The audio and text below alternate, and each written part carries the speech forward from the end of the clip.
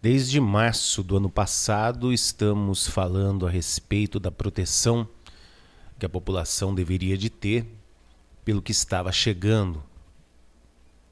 Um vírus desconhecido, que os médicos iriam fatalmente bater cabeça. Por quê? Porque não se conhecia, tinha que analisar o que estava vindo. Perdemos tempo, permitimos todo tipo de abertura, carnaval e o tal do não é nada, isso daí passa como todas as outras passaram. O menosprezo ao que estava vindo. Vocês se lembram que o presidente da República mandou um avião lá para a China para retirar os brasileiros de lá. É inacreditável que no momento em que os caras chegaram aqui, era para se ter conversado. O que está acontecendo lá? É uma coisa muito séria, para que pudesse já ter a proteção no país. Mas se demorou, né? Demorou para fechar as coisas, para poder dar uma brecada, pelo menos no início do vírus. Aí virou uma pandemia. Ao virar essa pandemia, o Brasil completamente impossibilitado de conviver com os locais todos fechados, porque o desemprego seria imenso, as empresas iriam fechar porque não tem respaldo do governo. E um caos futuro previsto que nós não podemos medir. O tempo passou, surgiu a vacina e o Brasil continuou errando ao menosprezar a vacina. Aplausos ao governador João Dória, que persistiu já há um bom tempo com a vacina Coronavac. Ele iniciou o processo de vacinação no país e incentivou a procura de outras vacinas também pelo governo federal. Isso é um fato, independente de lado político. Isso é um fato. Apesar do menosprezo à Coronavac, um menosprezo inaceitável de muitas pessoas, porque a Coronavac fez um teste, é a única vacina que foi testada com os médicos e enfermeiros na linha de frente do tratamento da Covid-19. Por isso que a porcentagem inicial foi baixa.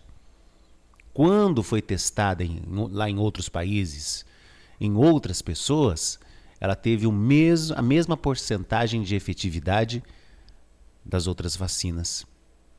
O problema foi que no Brasil o teste foi de fogo mesmo.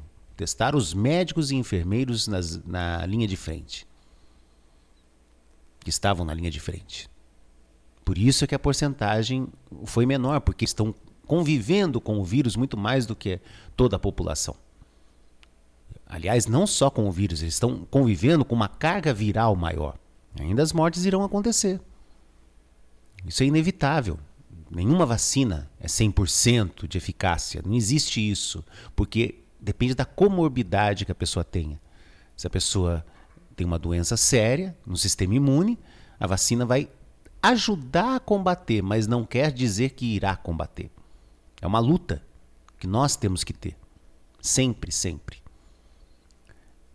Temos que nos tratar. Nós temos que nos preservar. Como a gente pode nos preservar? Mantendo-nos saudáveis, com boa alimentação, exercício físico. Você vê que poucos atletas sofreram com a Covid.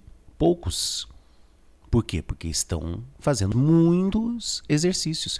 E o detalhe maior, a alimentação dos atletas também, né? Noites de sono. O estresse tem que ser menor. Nós estamos vivendo numa época em que o estresse é muito alto. Qualquer coisa a gente se irrita, né? Nós não temos mais paciência. A gente se preocupa muito com o que o outro faz. A gente fica mal se o outro faz alguma coisa que não é da nossa ideologia. Já perceberam? Ficam preocupados com a vida dos outros demais. Deixa cada um na sua, meu. Desde que ele não prejudique a sociedade, é cada um na sua. Se ele está se prejudicando, que eu acho, né? Eu acho que o que ele faz é muito errado e irá se prejudicar. Deixa ele. Agora, evidente, quando ele vai prejudicar uma coletividade, você tem que agir e ficar nervoso, sim. Mas eu acredito que a gente cria muitos problemas, né? Probleminhas. Nós estamos de boa, daqui a pouco a gente cria um problema. Isso não pode acontecer. Mas nós temos um orgulho muito grande. A Rádio Timão, desde o início, lutou para que a sociedade tomasse cuidado com relação à Covid-19. Nós temos um trajeto em todo esse tempo que nos dá muito orgulho. Por um momento de tensão, muitas pessoas tomaram vacina porque nós persistimos. Nós levamos tantas pessoas a tomarem a vacina que havia uma desconfiança enorme. Agora a gente vê que o Brasil está começando a se estruturar novamente por causa da vacinação e tem que tomar vacina. Não tem que escolher porque todas têm sua efetividade. E é necessário que tomem a vacina para que a gente possa, pelo menos até outubro, ter uma vida um pouco mais normal. Com relação à torcida nos estádios, em breve deve voltar. É lógico que deve voltar. Se já a maioria está sendo vacinado, quando chegar uma certa porcentagem, deve sim voltar. Sem esse negócio de que não tem que voltar. Vai ter gente que vai falar isso, mas agora já é hora de começar a pensar. Senão, não interessa ter sido vacinado, né? A maioria tem que quando tiver a maioria vacinada, eu acredito que 70% da população, aí a torcida deve voltar aos estádios. E todos têm que apoiar isso, não ser hipócrita, apoiar. Porque quando chegar a 70%, se a gente confia na vacina, a gente tem que apoiar o retorno da torcida aos estádios. Tá? Mas eu tomei só uma dose e tal. Mas há uma boa porcentagem de efetividade depois de 30 dias da primeira dose. Entenderam? Existe isso. Claro que tem que tomar a segunda dose para chegar. Por exemplo, se você tomar a primeira dose da AstraZeneca, você está a 70 e poucos % protegido. Tomando a segunda dose, você vai para 88%. Então, é evidente que você tem que tomar a segunda dose. Mas depois de um tempo que você tomou a primeira da AstraZeneca, sim, você está um pouco mais protegido. Claro que não é o número exato. Então tem que tomar a segunda dose. A mesma coisa que a Coronavac. Como a Coronavac, o tempo é menor, né? São 20, 21 dias, 22 dias. Aí a Coronavac tem que ser as 2 doses para estar totalmente protegido. Então, gente, vamos acreditar que as coisas vão melhorar e façam as pessoas tomar a vacina.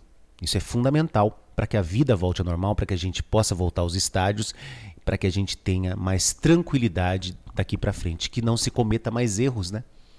Que melhore os hospitais, que tenhamos cientistas, que o estudo seja fantástico, que as pessoas estudem mais, que as escolas sejam grandiosas, que as universidades invistam nas pesquisas, nos grupos de pesquisadores. Nós temos vários no Brasil. Não precisa o brasileiro ter que ir para a China, porque a China não tem esse tipo de pesquisador.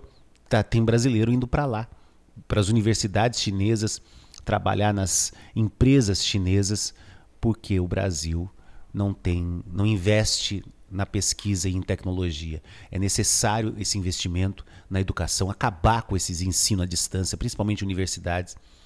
É um absurdo o EAD dominar.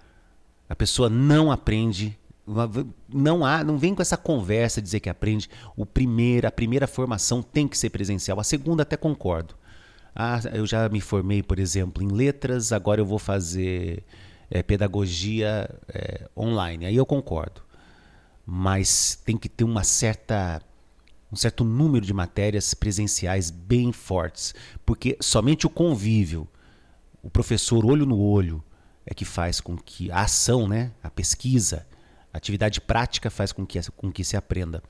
Eu tô surpreso com o EAD sendo tão valorizado no país. Isso é a queda completa da educação e das universidades. Não pode. Porque a universidade é perigosa. Porque acerte a universidade. Melhore a universidade. Faça a universidade ser gigante, pô. Faça ela ser um centro realmente de estudo. Isso depende de todos nós. Eu não posso colocar minhas vontades num local onde existem regras. E só as regras serem de alto nível para que as coisas deem certas. Então, uma das regras que você tem que colocar na tua vida, tomar vacina, essa é a principal, né? Estudar e ajudar a melhoria da sociedade. Tá ok? Um abraço a todos.